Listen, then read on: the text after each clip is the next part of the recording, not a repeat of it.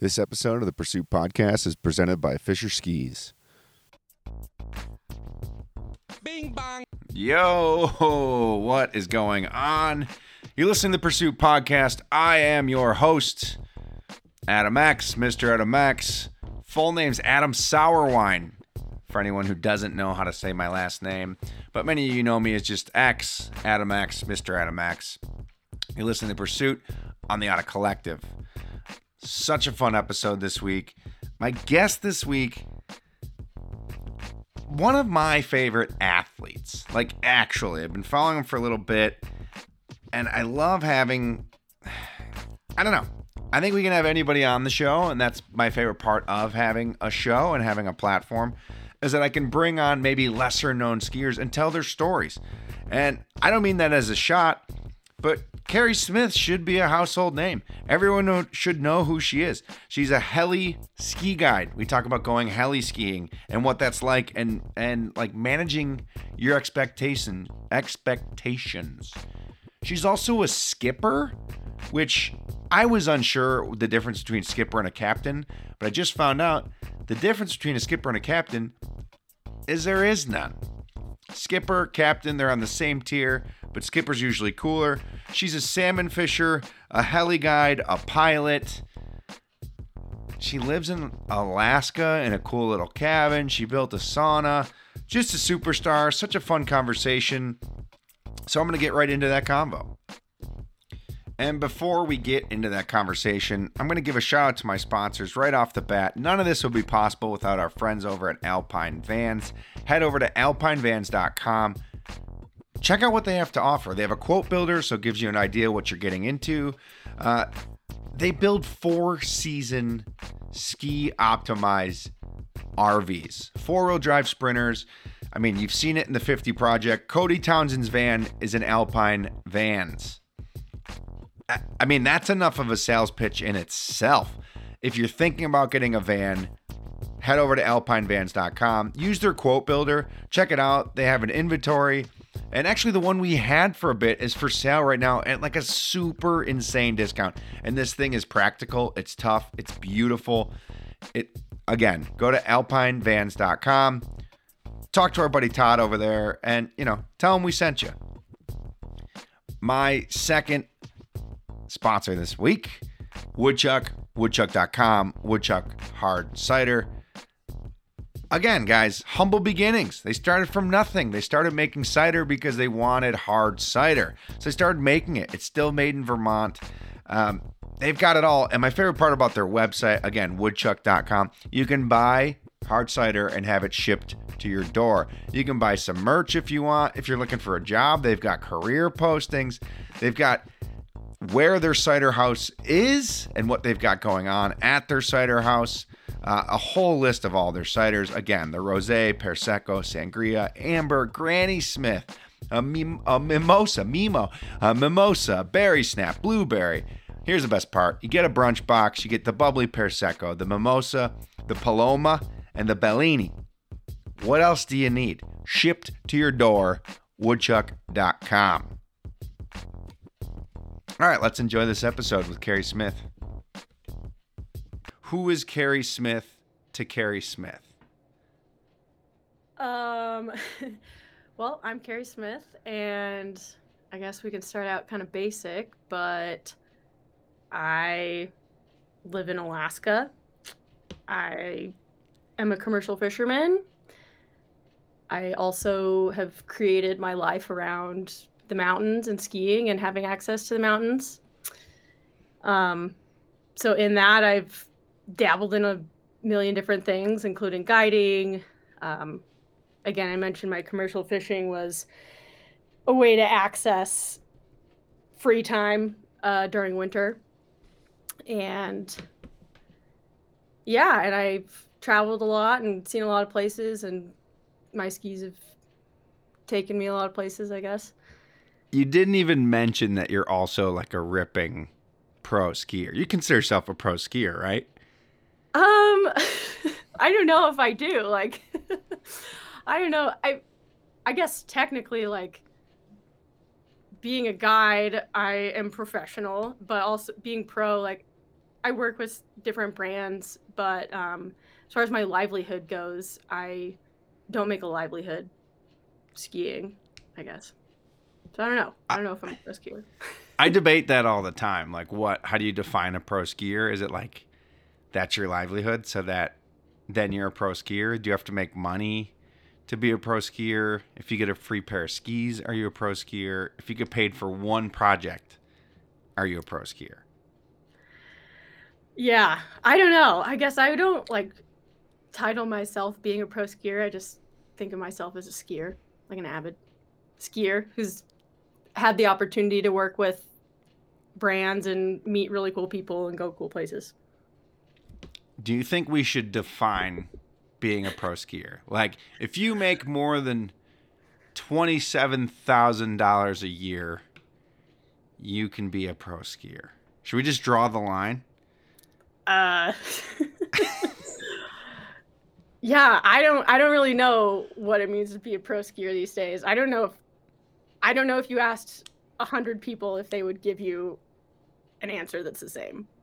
Like, no one does. That's No. why I think it's the same thing with asking if you're a skier. Like, I can ask my nephew if he's a skier. He's been once in his life. He's a skier. Right? Yeah, I suppose so. Like, skiing is an interesting thing because if you ask me if I'm a golfer, I say no. Right? Like, I've golfed. I know how to golf, but I am Right, not but you don't identify as. I am not a golfer. Yeah, but if you ask a casual recreational skier who goes on one trip a year with his buddies or her buddies, they're a skier or they're a snowboarder. Like, they identify as that. Yeah. It's weird. I'm just having an epiphany. There's obviously like a massive spectrum of what that identity means, and that ranges from going once a year with your buddies on a trip to, I think, what you're talking about on the quote unquote pro end, which is creating a life for yourself where you are able to go skiing as much as you want. We'll never do, this is 3 hours later, we're just going to be talking about what a pro skier is and if you are one. Well, your LinkedIn says you are one, so I'm going to say you are one. It is Right on. listed as one of your jobs. We can stick with that, yeah. All right, I'm Carrie Smith. I'm a skier who's a pro. Carrie Smith, pro skier, and we can only have pro skiers on the show. That's why I had to get her to admit that she is in fact a pro skier. I want to talk about, we got that out of the way. I want to talk about fishing. This can be a whole fishing podcast. You're a salmon fisherman. You own a boat. Correct? Like, those are two correct statements so far. Correct. How does one get into this? Are you born and raised on a boat? You're born with sea legs. What does this look like? That's one way. That's not the way I went. I don't have any family or relatives involved in fishing. My mom was a school teacher, and my dad ran the wastewater treatment plant. But I got up to... I first heard of commercial fishing through friends who I used to, I ski raced with.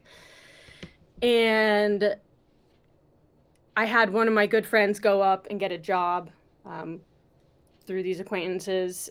She called me up like 2 years later and was like, "This is the most awesome thing ever. I'm going to help get you up here. You're going to love it." And so she helped get me my first job on a boat with some random old-time mariner guy named Vic Kramer. And I went up there for the first time.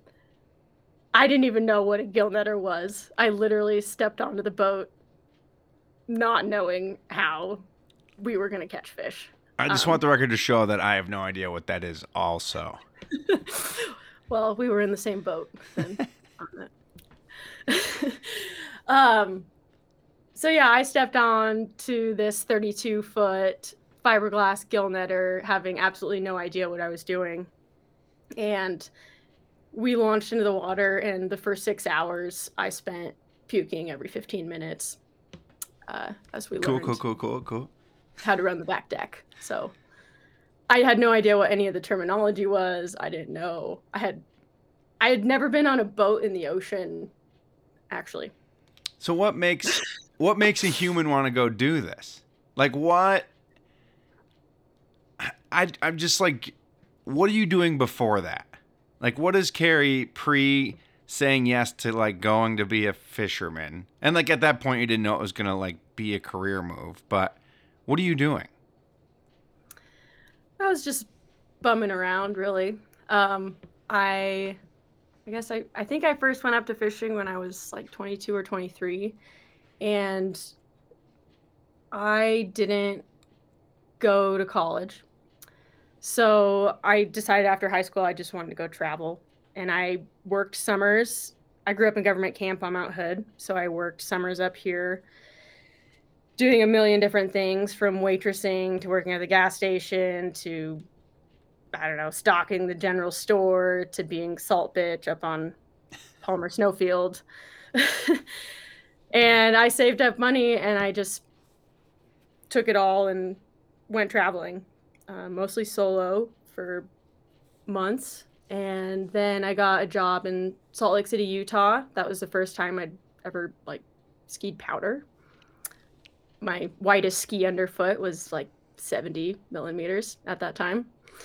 So that was a huge wake up for me. And I met so many amazing people there. Um, but yeah, I was kind of spending winters in Salt Lake and traveling during the fall and just working during the summer. And I knew that, I mean, the reason I had that rotation going was obviously for winters. I wanted to create winters for myself where I could had the freedom to go ski. And commercial fishing always sounded extremely appealing for the financial sense of it. I just always heard about people going up and making money and being able to ski all winter. Um, Yeah, you're like a so, carny. yeah. And funny story, actually, the guy that I got the job on the boat, I was sleeping in my bunk one night and I looked up and I saw a TGR sticker. I was like, oh man, that's weird. Wonder what that is. And I asked the skipper, who's kind of this old, very traditional maritime guy, super strict, you know, everything has a certain way to be done. And he said that I think Todd Jones had worked on that boat Oh wow, and that he had worked 1 or 2 years on there, and that's how they got money to start TGR. wow. So at So, that point, are you like, this is my calling? Like, do you know that first 6 hours you're puking your guts out? Do you think this is like, okay, I'm gonna do this, or are you like, this is not for me? um, I'm pretty stubborn, and I think when people try to call me out, I just hold on tighter. So, yeah, literally, I remember there was a guy on a boat across from us. I think he yelled over, like, how's the Alaskan weight loss plan working for you? Um, and my skipper asked me, "Are you sure you want to do this?" And I said, "Yeah, I'm going to do this." So that was definitely the stubbornness in me being like, "Yeah, I'm going to do this." And now you own your own boat.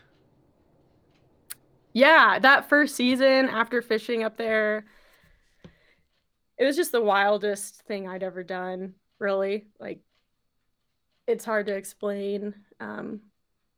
I think for me too, I'd never been in the ocean and I didn't have that in my background at all. And so the stark contrast of that experience compared to everything else I'd ever done was really outstanding to me. So, yeah, I don't know. I think after that first year, I knew I wanted to get a boat. How long does it take you to get a boat? I crewed for 5 years and then I've had my boat for 3. I feel like that's not that long. I don't know, it's kind of average. Like people do it in shorter, or some people takes longer. Some people never get a boat. They're just deckhands, or it's not for them. So Is it as financially promising as you hoped it'd be?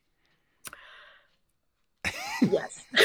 Oh, good. That's awesome. What did you No, it name your is. boat? Um, I would say I'm extremely lucky I got into the fishery that I got into because I had no idea what I was getting into. I didn't even really choose where I got this job.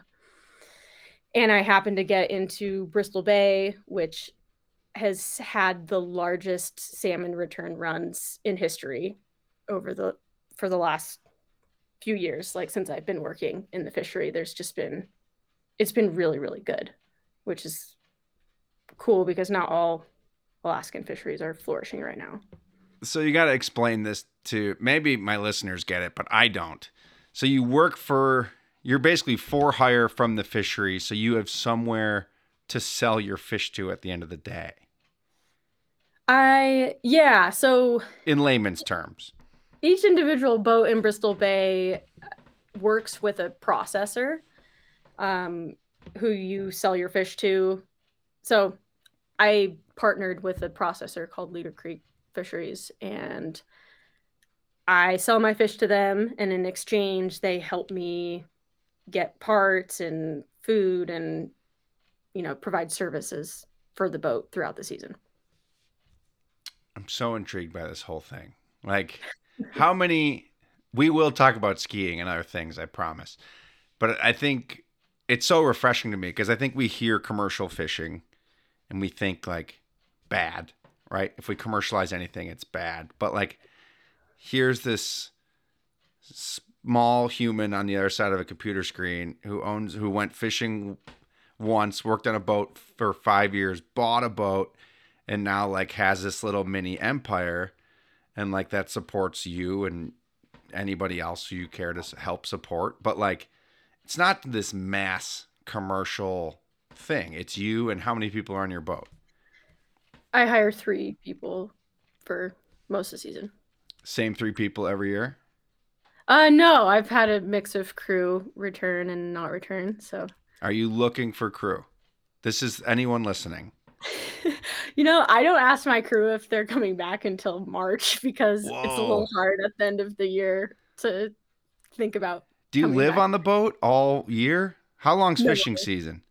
You come fishing home every season night. for me is June and July. I'll go in May a lot of times and do projects on the boat, but it's a really short season, Bristol Bay.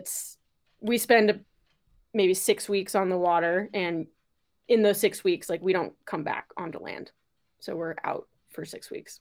But that's the bulk of your season. That's it. What Well, are and you? then the running the business part kind of takes all year. Like, Well, for sure. But the fishing part is 6 weeks. yeah, The packing, the accounting, the shipping, all that. That's a whole nother yeah. conversation. But what are you eating on the boat? Uh, I do a Fresh huge salmon every Costco. day? Well, we eat a lot of fish, yeah. But I do a huge Costco order, and I'll have food boxes that I work with the processor, and they'll deliver them out to me when we need more food. Best one pot meal. Oh, geez. Uh, I don't know. I mean, fish is good when it's on the boat. In a pot? In a pot? I don't know. What do you even make in a pot? My crew cooks. I don't know. One pot meal. If you had to make one meal for the rest of your life and eat it, what would your meal be? What would you eat? Oh, geez. I don't know. Curry? We do a lot of curry. Okay. Yeah. As if I wouldn't be sick enough, just add curry to the mix on the boat. What's the application process? Can anybody, like, are you more willing to just take anybody now because you were anybody at some point? Or are you very, like, they must know what they're doing? I I think at the beginning when anybody's starting their own business, or for me this rang true at least, I didn't feel like I was going to get good crew because what good crew would want to come work for a brand new skipper? Like I have no idea what I'm doing. So who Same. wants to come work for me if they're experienced? And I hired totally green crew my first year. And they were awesome. It worked out great. But also, none of them came back. Dang it. And a lot of that was COVID circumstantial. But I realized that if people are in their 30s and they haven't been fishing before, it's usually a bucket list thing. Not to say that someone can't become involved in the fishery in that time in their life, but usually if you don't already kind of have like a path that you're pursuing in your 30s, fishing's one of those things you've kind of always wanted to do. And I found that, yeah, those people tend to stick around for a year and then leave. So you're telling me I have no chance? I don't know. Is this like a bucket list or you want to get involved in the fishery? I want to get paid. No, I don't think I could do it. I would want to come for like a week and be like, pretend I'm helping, but really I would just be in the way. That's what I want to do. There's people who do that. That would be my thing. Like maybe the end of the season one time you can come for a week when it's like, yeah, I'm helping, but really I'm just like, and we're not like throwing bobbers in the water and hooks and worms here. No, we're throwing a net, gill net. Do you ever feel bad about it? In a larger picture, Bristol Bay is one of the most sustainable fisheries. It's recognized as, and it has extremely stringent regulations. And there's biologists who tell us when we can fish, where we can fish, and it's all for the sustainability sake of the fishery. So in that sense, I feel really good about it. I feel like it is well managed and that we are doing our part, which is one of the reasons Bristol Bay had its historically the largest run of salmon that's ever returned last year. But on a very smaller level, sometimes when I look at a fish that is caught in the net and I can see it's just kind of swarming and suffering as I'm towing on it, I feel kind of bad.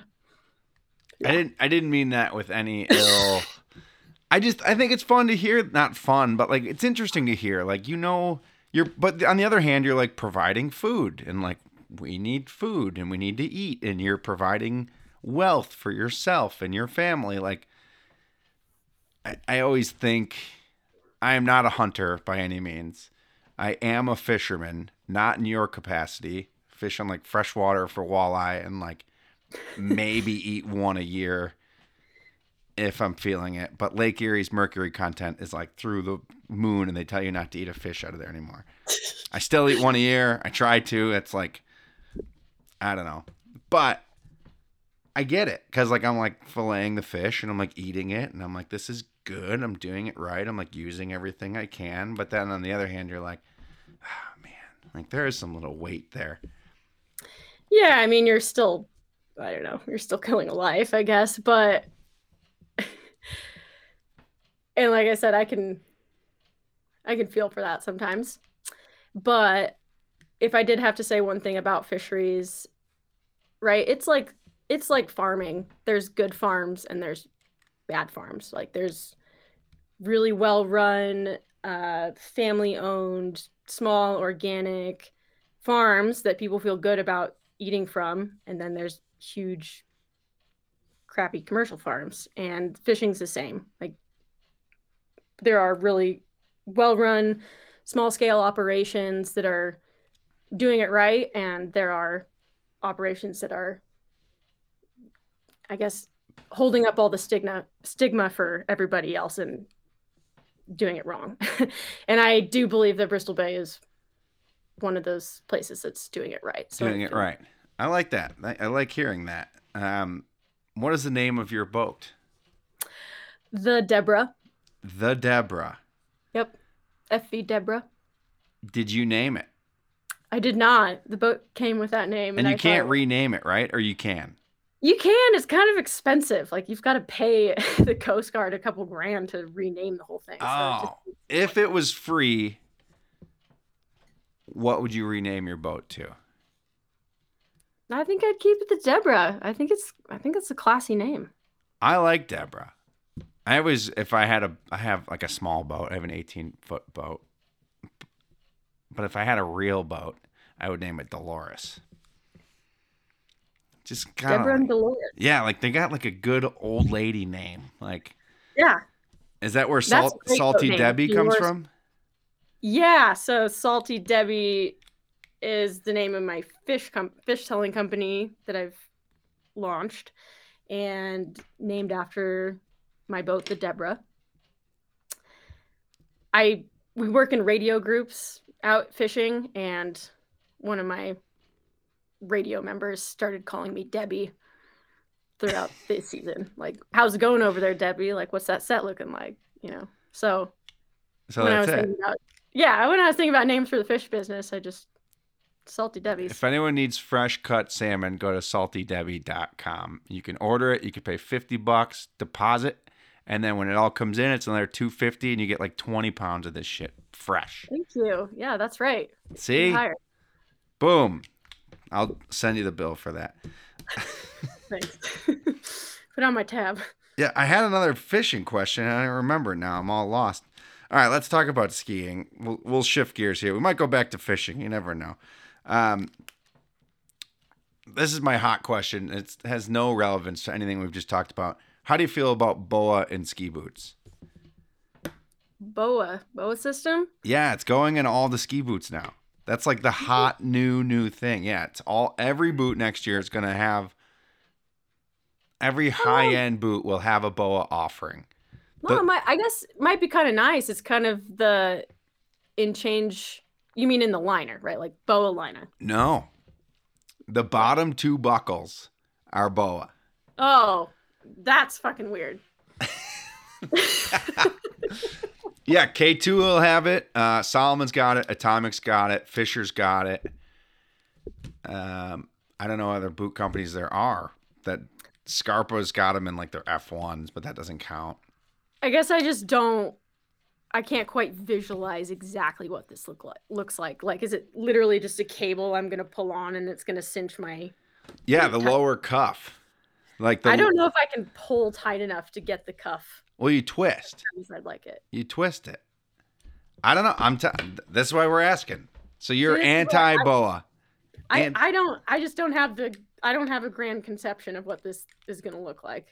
It's your bottom two buckles. Well, yeah, I see. There's a BOA, and then there's a cable across, and then another one across. So then it cinches it all clean and nice. You can be anti. Okay. Carrie Smith is anti-BOA in boots. I am anti because sometimes I don't know that I want my toe and my middle buckle the same cinch, and you're losing that. That is the first great rebuttal I've heard. The fine-tunedness of being able to cinch the buckle over your arch and your toe buckle, that's... Yeah, because I arguably don't need a toe buckle. Me. Yeah. I'm like, my fat toes can just be like, great. Like, just let them live and then, like, give me some cinching over my arch. Great. My performance, whether that boot's tight or not, isn't going to change. Yeah. I mean, I couldn't say exactly without really trying them out, but just... Oh, I already tweeted it. Carrie Smith is anti-BOA in boots. All right, I'm taking the stance. I'm anti-BOA. Don't change. You can't. Anti-BOA. You're a guide. Do you want to be a guide? From like the little research I've done, kind of seems like you don't really want to be a guide. You just kind of are a guide. That's funny. Yeah, I never pursued a career in guiding. It sounds like you did, though. Well, I actually... So...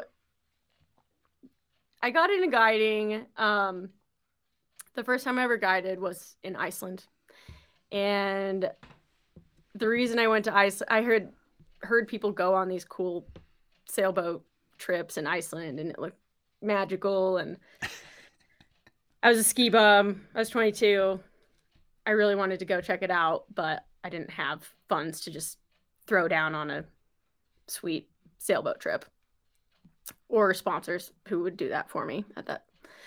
So I just contacted this company and asked if they wanted an intern, like a hut intern, I don't know, anything. I was like, you guys want an intern? And I didn't hear anything back until 3 weeks before their season started. And they're like, actually, we could use you in 3 weeks if you want to come. So I quit my job at Snowbird and went to Iceland. And I was expected to be the hut keeper at first. Like, that was my interning job. I was going to do dishes and carry water. And I remember the first day we had clients in the hut, and at breakfast, I did the dishes in like 2 minutes. I mean, I was speedy, You were and I on had it. all my stuff on. I was like ready to go out the door. And I remember the guide looking at me being like, what are you doing? And I was like, I'm coming skiing. So I ended up tail guiding that year just because, I don't know, I was the hut keeper who kept coming on these trips with these clients. And so they called me the tail guide. And the next season, I just ended up guiding. Like, they just, I don't know. But you ended up taking all your classes. Did you have all your classes, all your courses? No, I had nothing. So I had nothing. what about when you were guiding? We don't want to get anyone in trouble, but like, did you get all this stuff or did you just kind of figure it out along the way? I got a woofer and an Abby too. So I did get Something. that. But yeah, so when I was like lead guiding by myself, I had those things. But it was really just, it was just happenstance, I guess. And I took it up.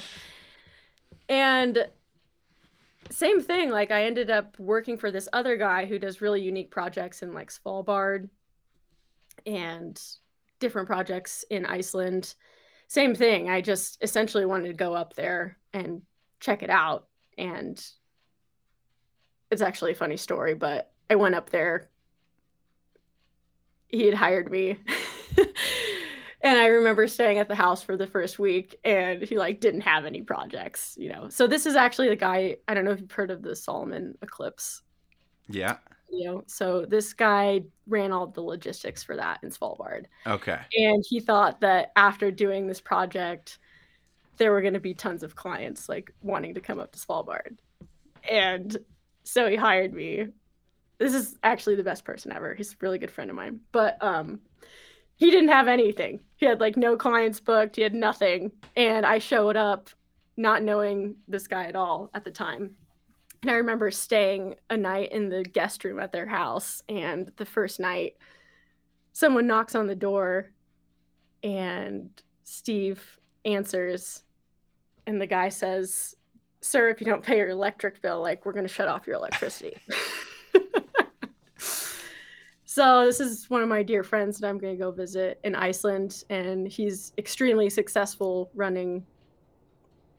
He does like logistics for billionaires now and makes specialized trips, and I don't know, he does all sorts of stuff. But it was pretty funny. So that whole time in Svalbard, I just ended up getting a snowmobile from him and went out skiing every day. So it wasn't the job you had hoped for, but it worked out. It worked out exactly as I would have liked it. Yeah. Did you get? Yeah, but you didn't get paid, right? No, I didn't get paid, but You just went I skiing. got a free snowmobile to go rip around an Arctic archipelago for 6 weeks, which was pretty cool. That counts. Do you still guide? So currently, I'm a heli ski guide in Alaska for Black Ops Valdez. A guiding job which also came very randomly to me. I was dating somebody up there who worked as a ski guide, and he tore his ACL a couple weeks into. Sounds like an opportunity here. Yeah, and so they literally needed somebody like the next day who had guiding experience, and I did, and I ended up guiding the rest of the season, and then last year was my second. I did a full season with them, and this will be my third going back for Does that. it ever get old? The guiding? Let's just say heli guiding. Because I have a theory, but I'll say it after you give your answer here. Heli guiding. It's funny right now, this time of year, I just keep thinking to myself, like, man, I got to take next year off of guiding so I have more time to do things I want to do. But you know what? The minute you're sitting in the front seat of the helicopter, getting to point wherever you want to go, it's a pretty cool feeling. Yeah, and getting paid. I mean, you might not And be getting rich, paid. but like you're getting paid. Definitely not getting rich. But I'm getting paid to fly people around. And yeah, overall, I don't know, there's a mix of like abilities of clients, but I'd say in a given year or season, I get to ski what I want to ski, which means that conditions are aligning, client abilities align. There's a lot of things that have to align, but I get to ski what I want to ski 4 or 5 days a year in the helicopter, which is pretty sweet. I would think so. What's your worst client? Like, is that like, give me your worst client story. Ooh. Well, last year, my first day, we're giving everybody the briefings in the parking lot, and this guy just starts puking everywhere in the parking lot. And yeah, I just had to tell him that he can't get in the helicopter, which is How does he sad. handle it? He's pretty disappointed. He's like, no, I'm fine. Like, I'm good. He's trying to, I don't know, stand up, look like he's okay. And he's just pale white and like sweating profusely all over the place. Ugh. But I think he was just really hungover. Oh, for sure. Shitty day to get hungover. Yeah, it's a bad choice. Yeah. So my theory is that helicopter clients are worse than like a hut trip audience client. I have a alternate theory. I've never guided or have money to do either of those things. So this is my outside looking in opinion and theory. So my theory and my experience is that people who are really, really wealthy are easy to work with because it doesn't matter to them if they get to go up this week or not, right? Like they've probably been on multiple heli ski trips. They know the game. They understand weather, and there's not refunds issued with your helicopter trip. There's like certain stipulations and you can use your hours, but it's a really big investment for a lot of people. So if you're super wealthy, it doesn't matter and you can go again next year. If this is the trip that you and your buddy saved up for your, like, this is the trip of your lifetime and you're not able to go skiing, like those clients are the worst to deal with. That's a great theory. I mean, it's not a theory. I mean, you're living it. Theory. You're living it. No, but that's a great point, and it's something that like I'm just thinking about the skiing, and I'm like, man, I know that me and a group with a bunch of my idiot friends will probably ski better than a bunch of rich lawyers and doctors. But that same sentence, if we don't get to go, my group of friends are probably way shittier than like the rich guys who are just going to continue to drink scotch because they'll just go next week. Yeah, and that's the other thing is expectations. Like people come up and they think they want to ski this certain type of line and they think that they're they're like, I'm this good and I would like to do this and be on this face. And um, those expectations of people who are actually good skiers are usually a lot more difficult to deal with than people who are intermediate, mediocre, advanced skiers. Um, and it can be very humbling, I guess. Alaska's just, it's different. It's steep, it's big, it's really intimidating. And as a guide to try and get to analyze how good people are and then get them down safely. And I have a story about that. There's a perfect example of that. We had a week where there were a bunch of like ex Olympic medalists. I don't know what exactly they were, but they were really, really talented, good athletes. And one of our guides got to take them out. And then my group was kind of what you're talking about. Like, they came in with expectations of the type of line they'd like to ski and thought that they were at a certain level. And I took them, like, it's always a progression, right? You start on something really short and steep that maybe doesn't have a huge consequence, and then you're building up to something bigger. And so we started on the same progression as like the ex-Olympic medalists. And the first run was super mellow, chill. It's like a warm-up run. Second run, there was a really steep little top pitch with like, I don't know, a 10-foot cliff and a little chute you had to get around. And this was kind of the test for my group. I watched 3 guys tomahawk and lose skis, and it was like they were humbled. And the rest of the day, we diverted from the Olympic gold medalist path, but we did watch them land, like do a toe in on a really steep big face and ski down it, and there was a bergschrund at the bottom that was a mandatory air. Like, they were really talented athletes and made it look really awesome. And my group is over on the other side, like trying to scramble down this tiny section of rocks, like pissing their pants, and looking over at the other face. And so I got in the helicopter with the pilot and I was like, hey, will you just like take us over to that face? Just do a flyby.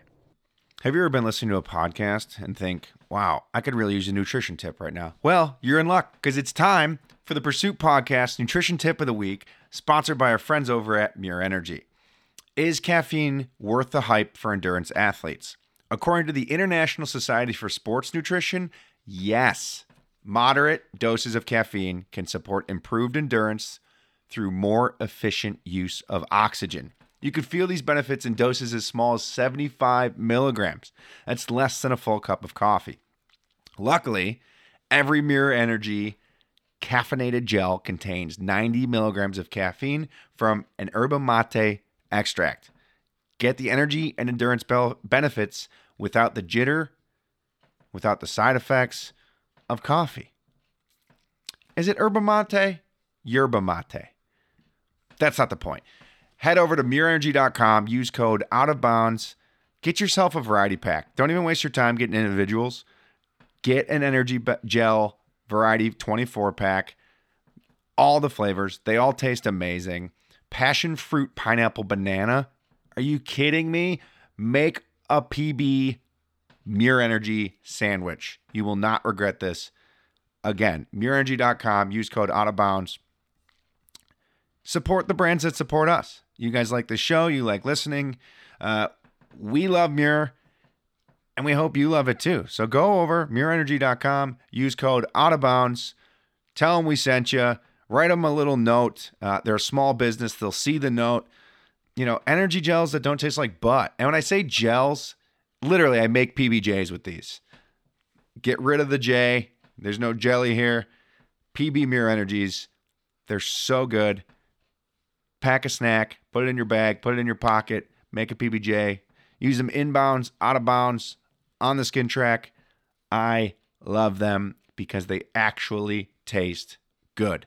Mirenergy.com, use code out of bounds. And we start flying over towards it, and my guys in the back are just waving their hands like, no, we can't do that. But I think that is, I mean, that's life, right? Is just being humbled, whether we like it or not. But it is funny. I've skied a lot. I've skied a lot of like big lines, scary lines. Yeah. And it's not that I'm good. I'm just good enough to not get hurt.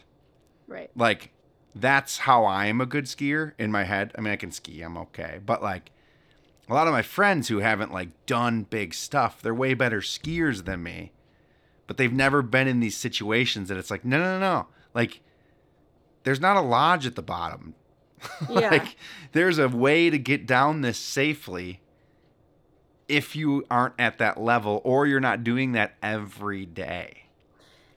Yeah, that consequence, I think, is different up there, and it's different than being a resort. It's, a lot of people can ski a really short, steep pitch, but can they ski that super steep pitch for 3,000 feet?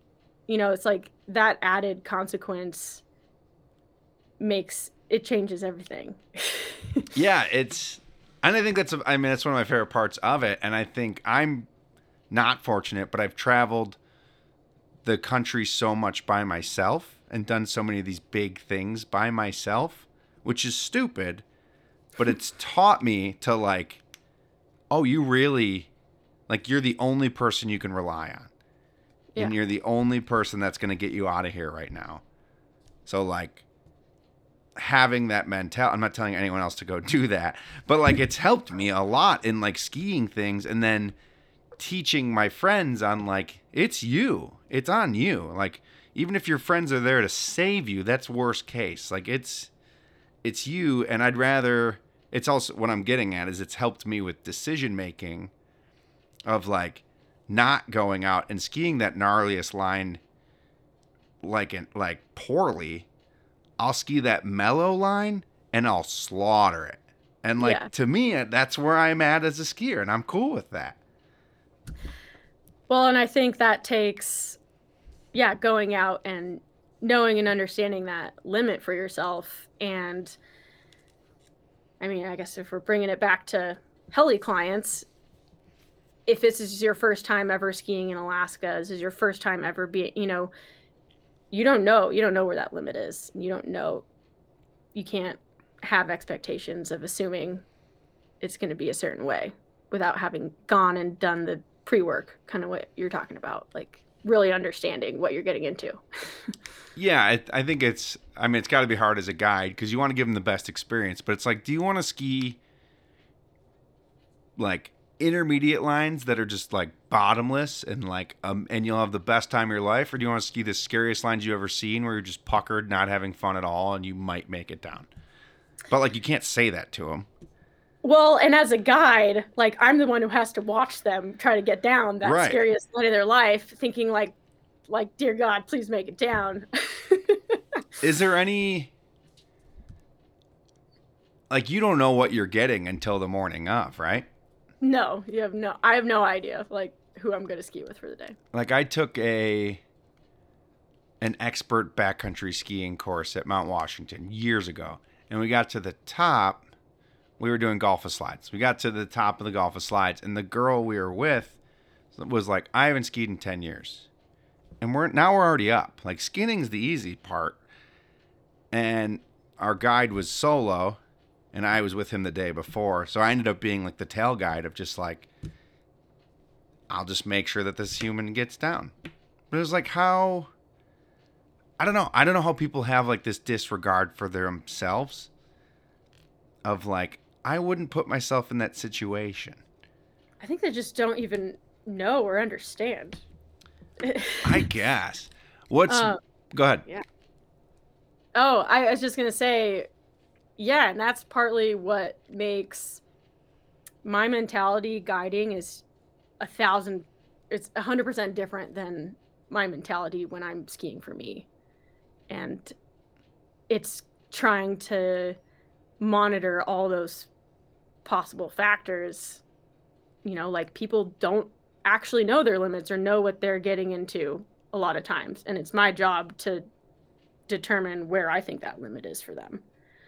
And so skiing as a guide, like I said, my mentality is just so different than if I'm going to go out and ski for myself. Do you think because you're a guide, you put yourself in sketchier situations when you're not guiding? No, I would say it's probably opposite in that I feel like my personal progression as a skier has been put on hold a bit because of the guiding in ways. In ways I'm just more aware of the mountains too and how they're acting from guiding. But yeah, I don't feel like I put myself in sketchier situations because I'm a guide. I asked that because I feel like you have to ski maybe so conservative all the time that when you get time to yourself, you're like, just throw everything out the window. But it sounds like you don't do that. I guess part of the reason I don't do that is I've had some pretty gnarly knee injuries. So I feel like for me to really let go and be skiing 100%, I would probably need to do a lot more work in the gym preseason. Yeah, you and everyone else. Yeah. I feel like pro skiers who do that are just doing it for Instagram anyway. Like they didn't actually work out that day. Right. They're like, here's my 2 workouts of the year so that I can post and say that I did the leg workout. It's like John Collinson, he does it. Michelle Parker takes it seriously. I don't think Cody used to, but now that he's doing this 50 project, he like has to take it seriously. Yeah. But like, and then like every actual racer, they take it serious. But everyone else just hanging on, I think. Yeah. I'm definitely hanging on. Oh, I am hanging on to everything by like a thread. Like life, podcast, skiing, mountain biking. Pretty much everything in my life is holding on by a thread. And that's okay. Yeah. I feel ya. Me too. It's like, oh God. Really. Yeah, seriously. It's all just like running away from me a million miles an hour, and I'm just trying to grasp onto it all. I think it's okay. I mean, you're a certified guide. That's cool. You started out fishing and never fishing and now own a boat. You're also a pilot, a private pilot, and you probably go commercial eventually, right? Is that a goal? I'd like to. Commercial in the sense that I'd be able to fly around more like bush plane style. Yeah, not like JetBlue. No, I'm not going JetBlue. How do you find the time? I feel like you got a lot of things that you don't really know how to do, but you keep ending up doing them. Yeah, me too. Like I feel like I have a lot of irons in the fire. And they're all just kind of like poking very lightly into the fire. No, I feel like I'm trying to juggle a lot. If you had to pick one right now, which would you pick? Let's take really finances out of it. Well, I would really like to pursue flying. Like I'd like to spend more time getting better, being a better pilot. And it's something that it is one of the only things that I don't make money doing at this time. So it's literally just a funnel into the black hole financially. And I said not to mention finances, but I meant to like alter your decision. Yeah. I mean, I've tended to put that on the side a lot more because I am focused on things that are making me money right now. But if I didn't have to focus on those things, I think I'd like to spend more time flying and becoming a better pilot. I think flying should be cooler than it is. Flying's pretty cool. I'm not like commercial flying. That's dumb.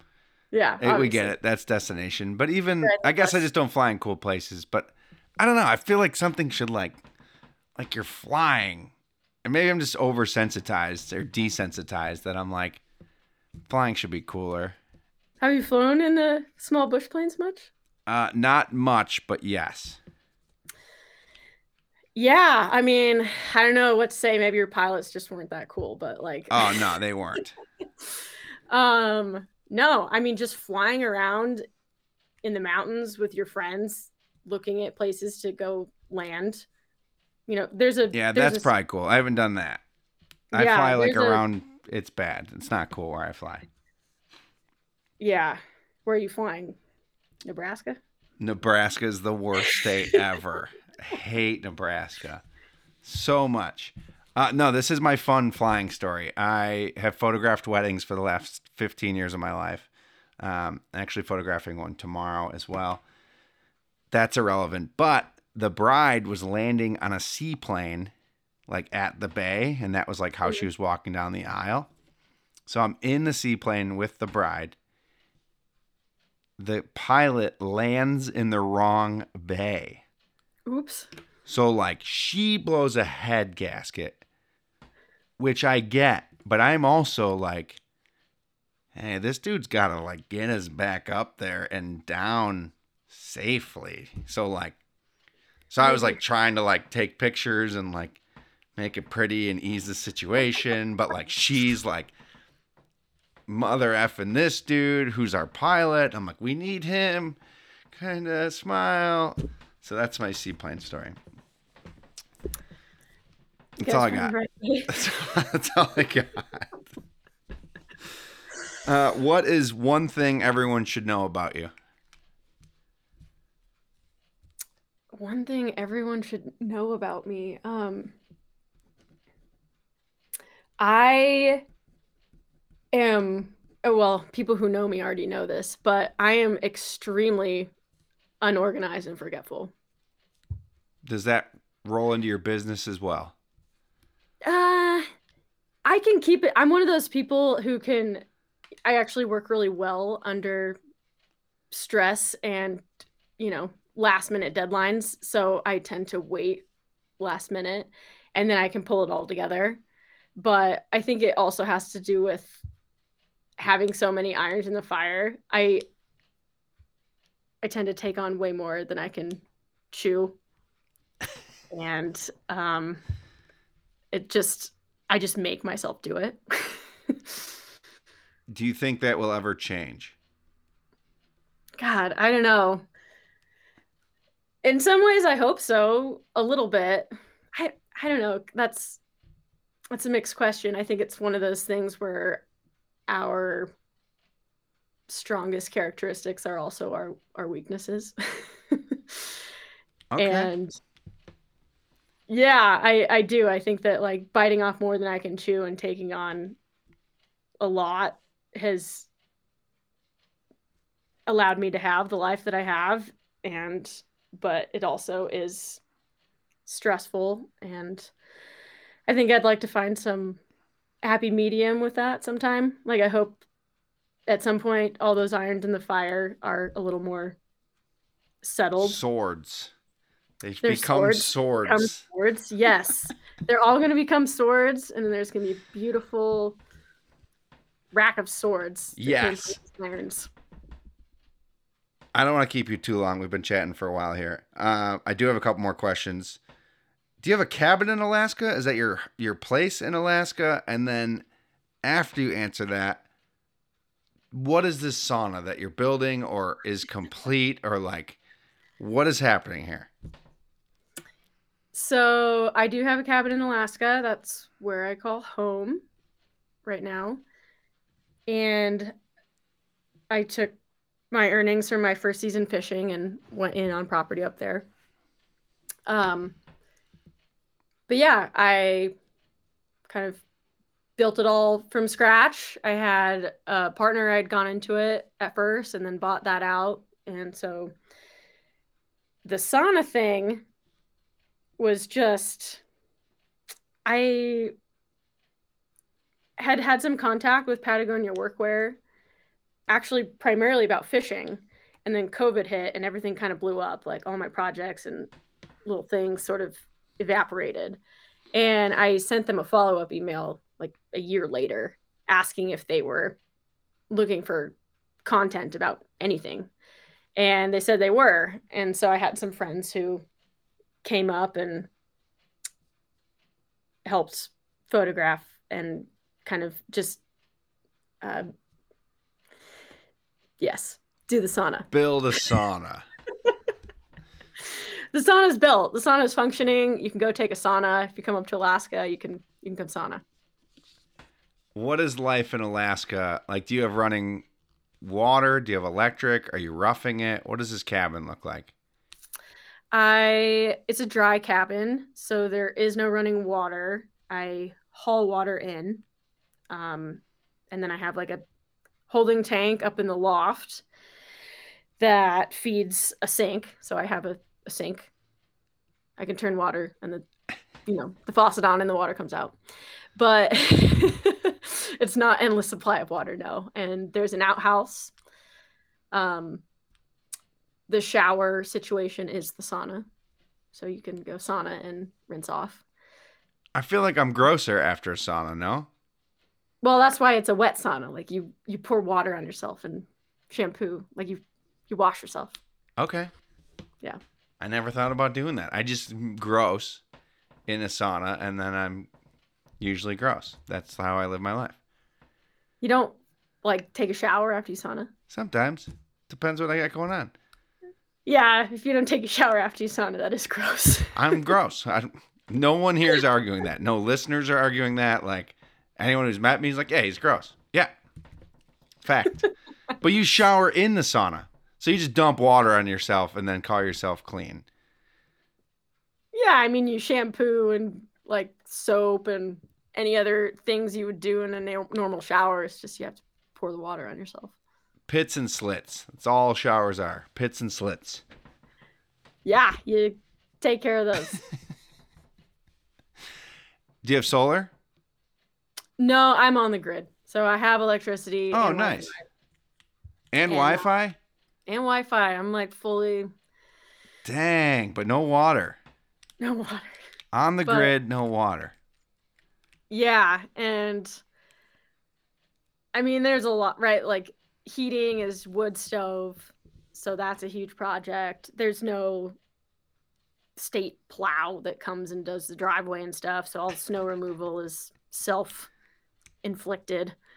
Um, so it's definitely challenging, but I'm not like homesteading off the grid, no.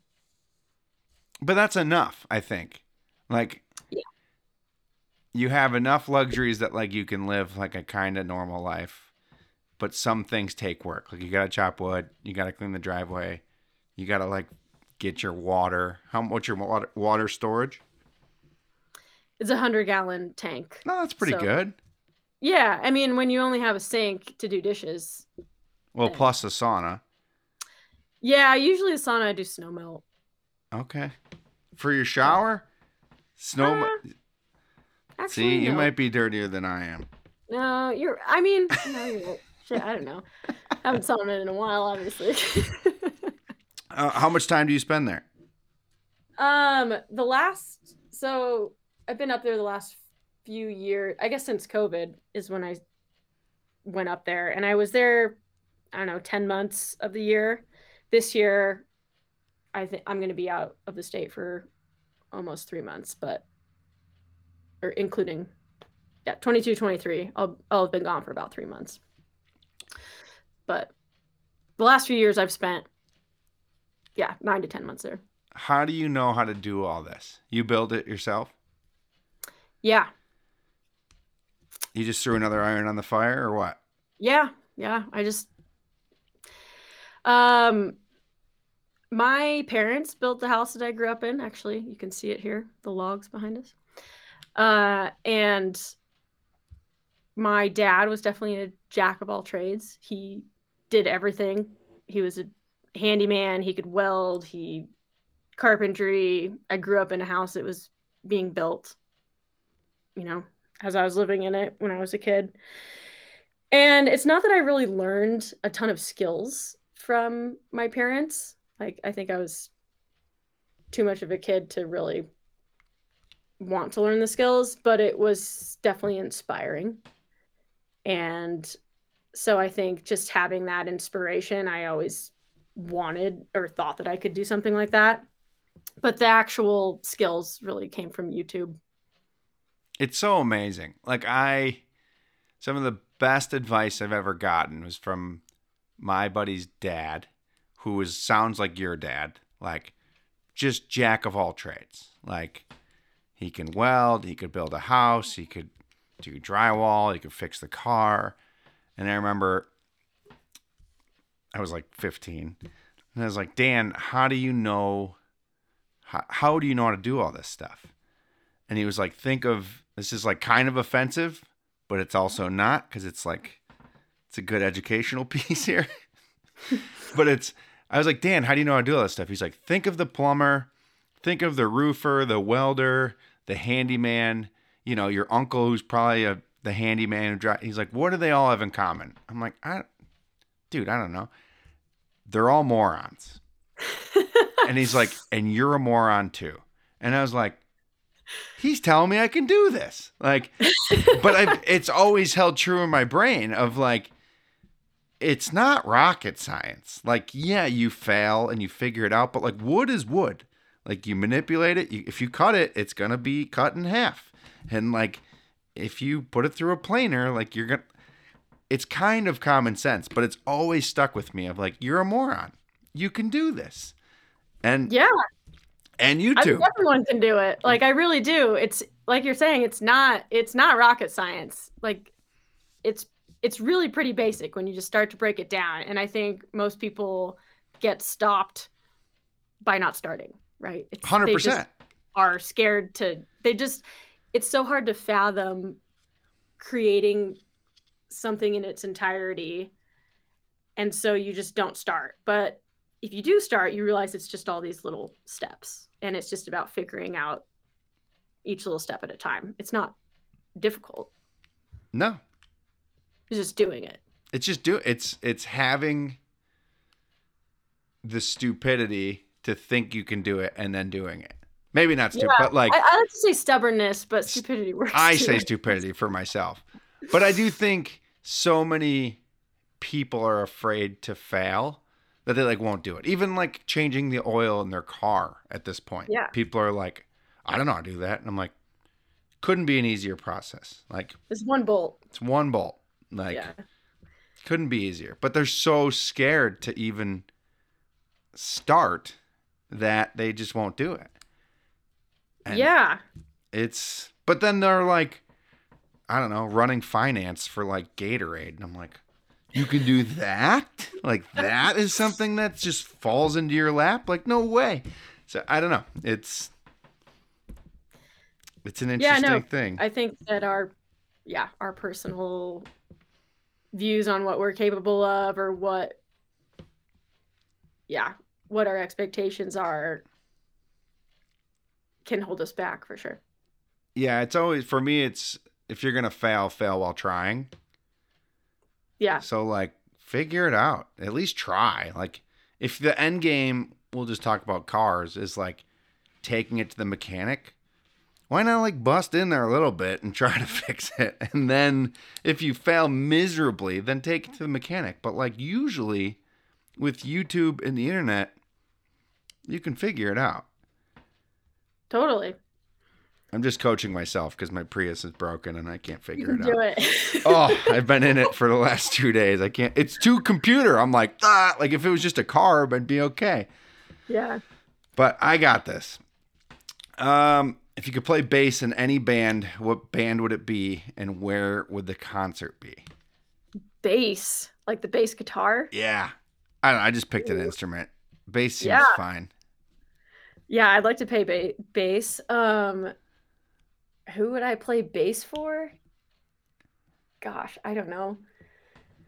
I'm like looking at my phone for music artists right now. But I think I would, since I'm going to Iceland soon, I'd like to play in Reykjavik in Iceland on a stage up there in front of a bunch of Icelandic ragers. What band though? What band? Shit. That's the key. I mean, literally the first band that comes to mind is Avett Brothers, but that's not really like a grungy. Yeah, it's not like I mean that'd be great though. That would be fine. I mean, they're all fine. It's your answer. It's There are fine. no wrong Fine. answers. I'd like something a little more grungy though, like yeah, I don't Yeah, know. like I want to play like live band for like Dr. Dre and Snoop and have like Yeah. a really heavy bass line. But I had time to think about this, so that's cheating. But like That is something real like cheating. just bad, like Maybe badass background for Beyonce album or something, yeah, like- that would slap. yeah. But like you got to do it at like Red Rocks, and then hopefully the cameraman finds you. And like Beyonce's obviously Beyonce, but then they're just like you're just like like getting Well, after I was thinking like deep grungy underground bar in Reykjavik. That would be cool too. Yeah. That counts. I mean, they all count. It's your answer. Feeling Popcorn kind of or grungy M&Ms? right now. What's that? As I feel I'm kind of grungy right now, so I think we're going like dark. Every time I hear basement grungy, I just think Nirvana. That's like all. It's just Nirvana. That's it. Yeah, I'd like to play bass for Nirvana in a dark, grungy basement. Yeah, That's same. my vibe right now. I'm for it. Popcorn or M&Ms? Popcorn, Cats or dogs? dogs, Morning or night? night, Weirdest food you've ever eaten? grasshoppers. Gosh, dog liver on a kebab. Okay, Yeah. that's a good one. Someone's gonna cancel you for that. What is your cell phone wallpaper? It's a background of a mountain. Which mountain? I don't know which mountain. It's just Okay. a image from guiding from heli skiing. Okay, so it's your image though. It's my image, yeah. Favorite ski of all time? Right now I'm on the Forefront Renegade, and it's awesome. 184 centimeter. That's your 122 favorite of all time though? all time? I don't know. This I doesn't mean, have to be a there's- sponsor plug. Could be like this could It's even not, be a but- ski. No. This could be even a ski that like you never even owned. Like when you were growing up, like I always think of like the Volant Machete. Like that was like I never owned it. I never even skied it, but that has like the coolest ski of like all time. I skied on some pretty gnarly, like Dynastar. I don't even know what they were. Is the thing like, gosh, what were those called? They were huge. They were just boards. They were like 190. My friend. So it's when I first arrived in Utah. Like I didn't have anything that was over 70 millimeters Yeah, like underfoot, take this. and I just got given these fucking massive boards, planks. Just like no camber, just and people thought I was a great skier because I would go straight down everything, and the truth was I just couldn't turn. these things. No side cut. Yeah. If you were a professional wrestler, what would your theme song be? Now you got me on Nirvana, so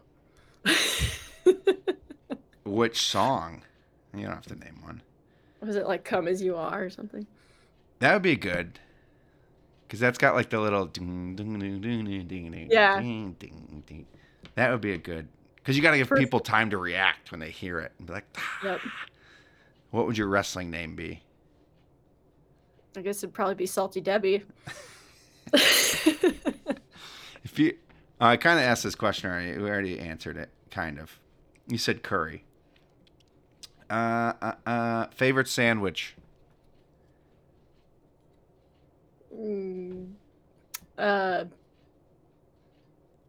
I don't know. Turkey?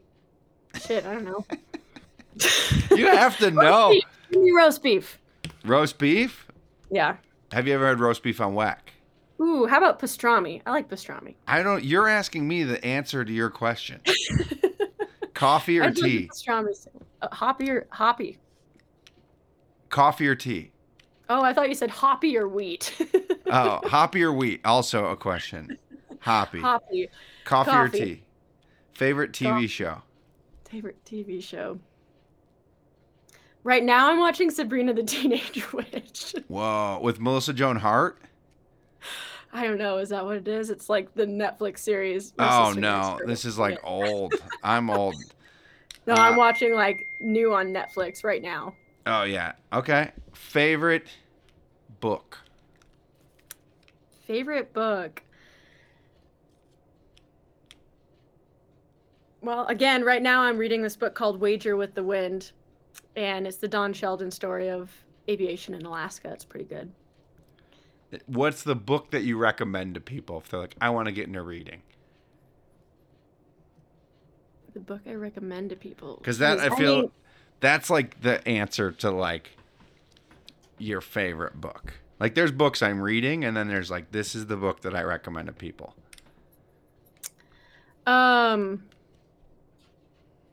Geez, I don't know. I mean, sorry. That's fine. Phone dinging. I thought I turned it off, but it's on the computer still. It's fine for me. Okay, who is it? Call him out. God, who is it? I don't know, but I can't turn off the Wi-Fi, otherwise we're done. So. We'll start calling them out. Tom Sawyer. Okay. This is Tom Sawyer. I love that book. All right. Adventures of Huckleberry Finn. Like those are classics. They are classics. I don't know if I'd recommend them to somebody though. Or My Only May Amelia was also a favorite as a kid. It's this tomboy girl in overalls who just runs around in the woods. All right, I like that. Sounds like Tom Sawyer, but just female version. Yeah, kind of it is. I like it. Hidden Talent. Hidden Talent.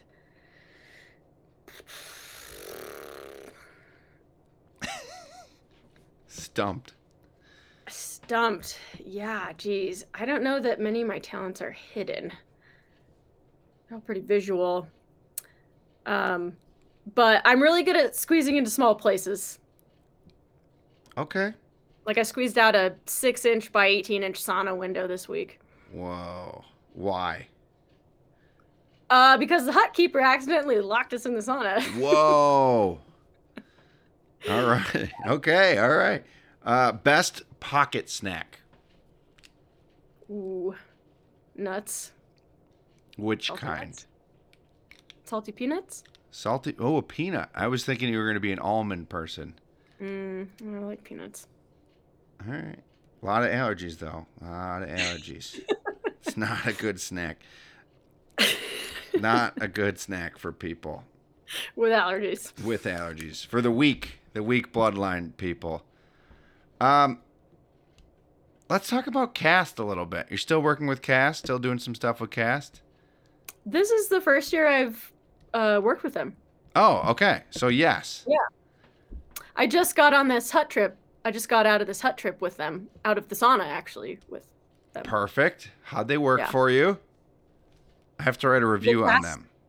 The Cast system is awesome. It's really the first year that I've fully used it, and there's just a difference between a pin binding ski setup, like how it skis, and having a full binding. Like it makes the ski differently, you know? And so being able to have a full binding is awesome.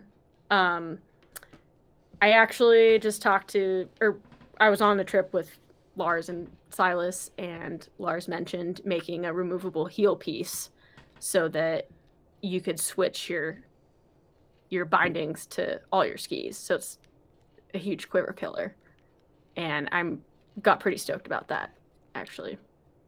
Yeah, it will be. I'm interested in the development of it all. I have a set. It hasn't snowed here at all, but I've skied them before.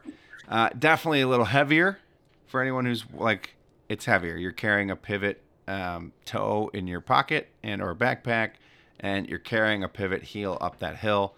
But like, that's the only downfall that I've seen. This isn't an ad for them. I have to write a full review, and I will write a full review for them. But it's really like interesting system. I really liked it. I mean, I think, right, the fact about it being a little heavier is just go skiing with other people who have a Cast setup, and then you guys are all on. Yeah, but I got a bunch of skimos, and I'm already the fat, slow one, so then I'm like, dang it. Yeah, you got to change crowds. Yeah, I'm in the wrong. That is the answer right there. Change your crowd. You're in the wrong crowd. Change your crowd. No, I really enjoyed them. They get a little iced up sometimes, and it sucks if you've got to do a million transitions during the day, but that sucks anyways. So yeah, I mean, it's not supposed to be fast, right? It's supposed to enhance your experience going downhill, and I'd say that it does. It's really nice being able to ski on a full ski. And let's talk about Forefront a little bit. We mentioned them. What ski are you on? I'm on the 184 Renegade, And what is that underfoot? 122. Whoa. See, Yeah. you can't complain about your life ever. If that's your daily, like you're just on a 122. I mean, if you're heli guiding in Alaska, you try not to ski tracks. Whoa. Is there anything wider? What's the next? That's it, right? Like that's Not in Forefront. I actually I really liked the MSP 99. That was kind of what really sold me on their skis. I really enjoyed skiing that.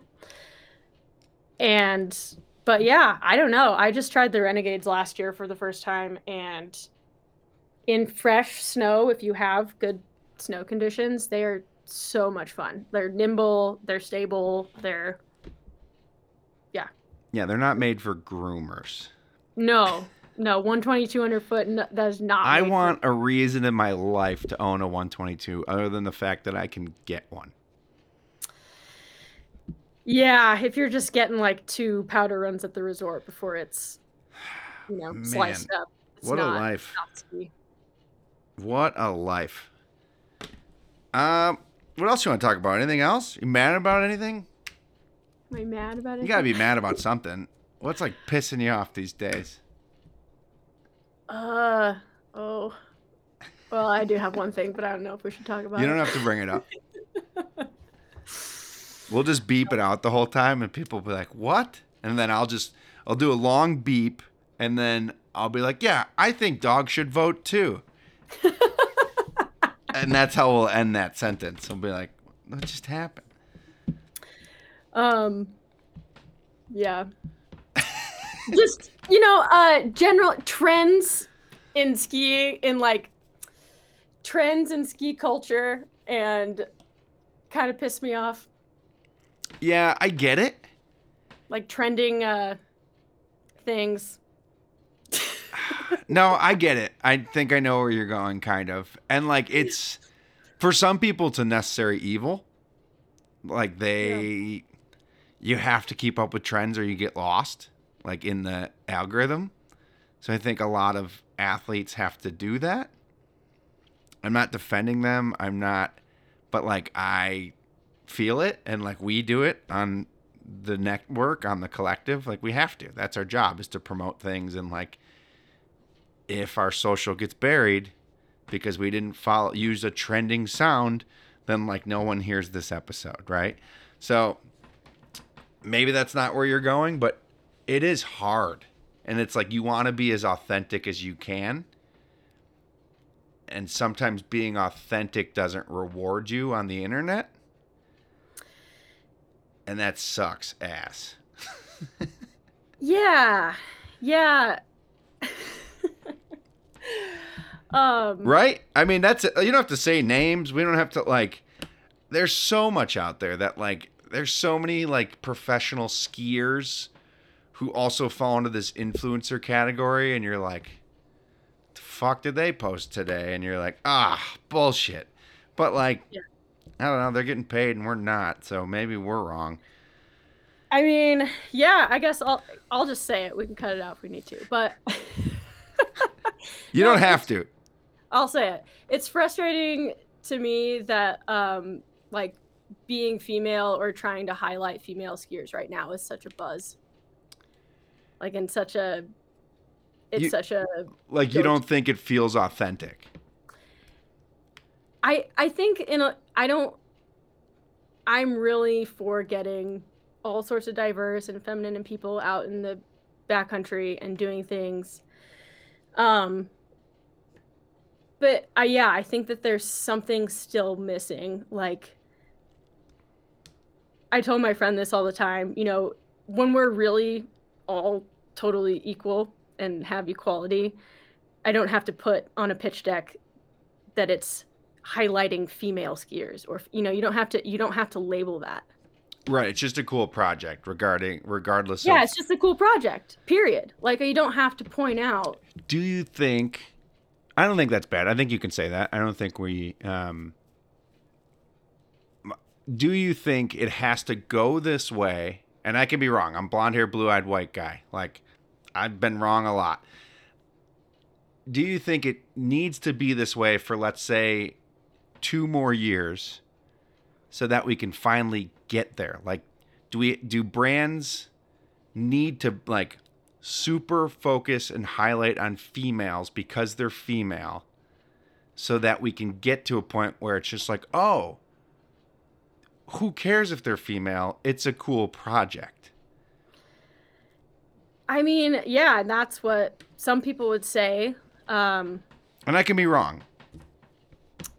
Yeah, that's what I guess part of the argument would be, and I guess that is kind of like the trend right now, is that it's something that has to be highlighted in order to eventually make its way just into mainstream, I guess. But I don't know. I guess I wish we were already there. Like I wish. Oh, for sure. Well, if the world was that easy, like yeah. I never understood like women are always on this pedestal, right? In everything. Whether that's good or bad, but like we put you on covers of magazines half naked and like it's all this thing, right? Until it's like, oh, here's a female doing something insane or super rad or the same exact thing, but then no one cares. It's like a really, or not that no one cares, it doesn't get promoted, it doesn't get shown, it doesn't get a budget. And it's like, I'll never understand it. And I guess for me, it's like, I don't think that, I mean, physically, men and women are not created equal. Like we are not the same. We're not the same bodies. We're not, overall speaking, like, yeah, we're not made to do the same type of thing. And I hope that like women getting more of a stand is not just so that they can try to do the same things that men are doing. Like I would like to think that women can be recognized for doing something that we're naturally good at or different. Like I don't think that we need to be doing the same thing as the men. And I think that there's a lot of space to explore that. And that could be like how certain women have created their lifestyles and looking at people's stories. In skiing, you know, I think that they're really beautiful women skiers, and it doesn't necessarily mean they have to huck off 60-foot cliffs to have a space. Like I hope that we can explore that more. Yeah, I mean, I'd like to think I agree with you. I think we're saying the same thing. Again, my opinion is always like I grew up blonde hair, blue eyed male. Like I always had opportunities. If I sent a pitch deck, they looked at it and then told me no. But like at least they looked at it. I do think, and maybe I'm wrong, and maybe this is a hot take, but that the only way we'll see change right now is if all these brands highlight it. And then hopefully in 2 years, and 2 years is like a long shot, right? Like 2 years is not that much time. Then it won't matter. But like until then, until we have these Nexus films where it's just like, oh, look at this. Right now, the narrative is like, look at this female ski film that's amazing. But hopefully in 2 years, it's like, look at this badass ski film. And then you watch it and you're like, holy shit, that was all female. And it doesn't matter. Yeah. Right? And yeah. And again, it just hopefully just because it's good, because it has Right. amazing cinematography, because it has an awesome storyline, because it has good skiing, because it's just good. It can be interesting and unique and uh, something that makes people timeless, um, Yeah, and not not have to just just be showcasing women. not just because featuring all female athletes. Yeah, like let's just make a cool, beautiful, aesthetic story and imagery and visuals and have talented athletes in there. Like, Do you think we can get there? yeah, I think we're gonna move past where we're at. I don't think we'll be stuck in this forever. Like, I hope not. I, excuse me. I really do. Like, I hope. I don't know. I had Celeste Pomerantz on last week, and she said kind of that. She said, I don't want to just be the girl in the ski film. I just want to be another skier in the film. yeah, And you're like, and like for me, I can't relate to that. I have no idea. But I can relate to what she's saying and understand how she feels, or at least telling me how she feels. And you're like, yeah, I didn't think of her. I don't know if you saw it, Wavy too, but like, I didn't think of her as just like the girl that they had to bring in. She was just like a ripping skier. And then the story ended up really being a lot about her and her journey, which I really liked. But whether that been, I don't think Nikolai was like, I have to have a female role here. yeah. And maybe I'm wrong, but Yeah, I hope that at some point, right, it's just like, oh, you get to go on cool trips because you're an awesome asset in the mountains and you have a good attitude and you can hold yourself and understand your limits and rip and that can be enough. And it's like, yeah, yeah. not if you're male or female. You're way more qualified in any situation in skiing than I am. Yeah, like I'd like to think that I'm a good team player to have on any trip. Like I don't know, doesn't I'm not hucking 60-foot cliffs, but like I'd like to think that I can hang out with people who are and still have a space for myself and be able to contribute, to the overall team and also be able to ski awesome lines and make it look good. Yeah, there's not many 60-foot cliffs that I can't ski around. I can ski around all of them. Yeah, like I'm not gonna say I can ski around all of them, but like most of them, I can ski around them pretty okay.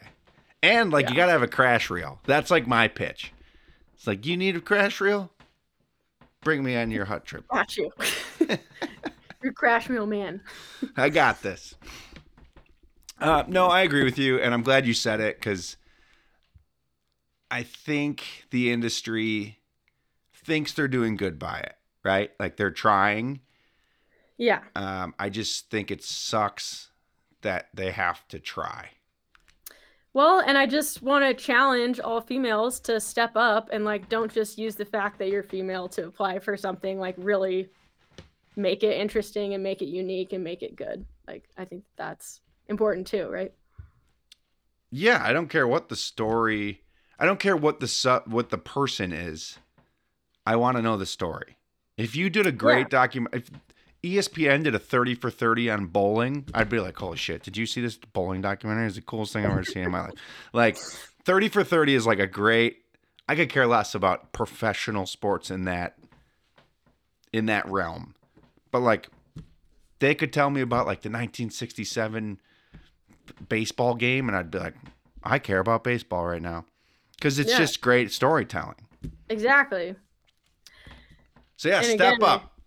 yeah, like I think that the industry is giving a chance right now, which is really cool, and that is what's happening. And again, I just want to encourage any women who are out there taking advantage of it to not only take advantage of it because they might pick you because you're female, but really have a good, like, do it well, like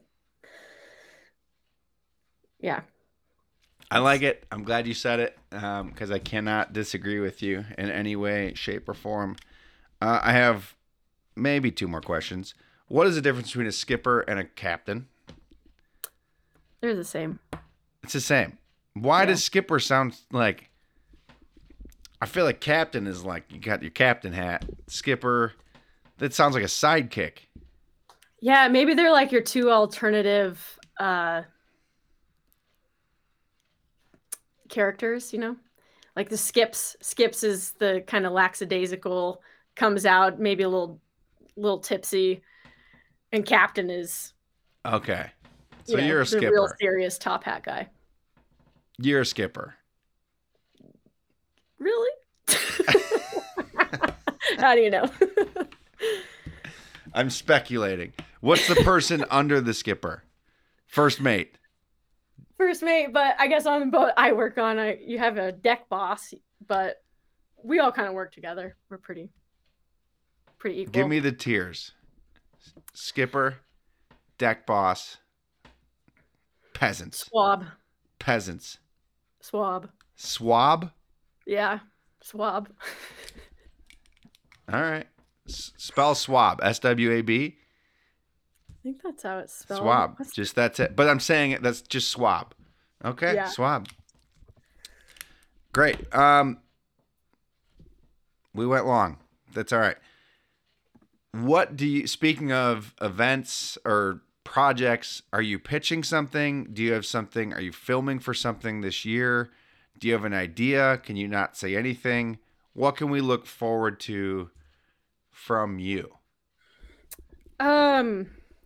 I would love to be doing more filming this year. I've had a couple different people call me up about projects. Guiding is really overshadows everything right now. And I have had calls about projects, which makes me want to take more time off next year. Right? Yeah. But I would, I guess in the really 3-4 year realm, I would really like to do a project. I've had the girls who helped me do the Patagonia workwear stuff did a lot of filming with me in like last February, some stuff with the plane and a lot of cabin building. And I would really like to follow through on a larger project with those guys at some point. Yeah, it takes taking one of the irons out of the fire. Yeah, it's a hard thing, but I think you have the story. I think like you know that opening scene of you like chopping wood at like the thing at the cabin, and then like you go fishing for a little bit, and then it's like all in preparation for like this banger season, and then you gotta have a bunch of failures and disappointments in the middle, and then it all comes full circle. There it is. I'd like to think I could think of a more interesting shot than chopping wood. No, it's got to be the chopping wood shot. It has to be. Like the most cliche things. Yeah, but it's too easy. It's how it starts. It has to start like that. Yeah. No, I'd like to think that I am creating a space that I can access the mountains and invite other people to go on adventures with and create that space and that opportunity. And I would like to share that more in the next 3-4 years now that it's kind of all coming together. And that's my bigger picture goal, is to start sharing that more. And my last question for you: best advice anyone's ever given you? Again, I don't know. The first thing that came to my head was pedal to the metal. That's it. That can be it. Throttle out. Like Throttle out. That's it. Best advice: when in doubt, throttle out. When in doubt, throttle out. Carrie, thank you for your time. We went a little longer than we had planned, but it's okay. We had no real time limit. Where can people follow your adventures? Where can they hire you as a guide? Where can they buy your fish? You can follow me on Instagram at Carrie.Smith, Keree.Smith, SMITH. And links to everything are in there. You can find my Salty Debbie website, which is where I sell my salmon. And yeah, follow me there. Wonderful. People to thank? You want to thank anybody? This is like your speech. You don't have to. All right. Well, I would like to thank my sponsors, Forefront, for keeping me on for these years, even though I have, no idea what I'm doing next. And yeah, just all the cool people I've been able to meet and companies have given me opportunities, Black Ops, companies in Iceland. Thanks. Thanks Love to my it. neighbor shoveling my yard while I'm gone. Shout out to the neighbor. Thank you. Thank you for taking the time to do this. Yeah, thanks for having me. Appreciate it. Absolutely.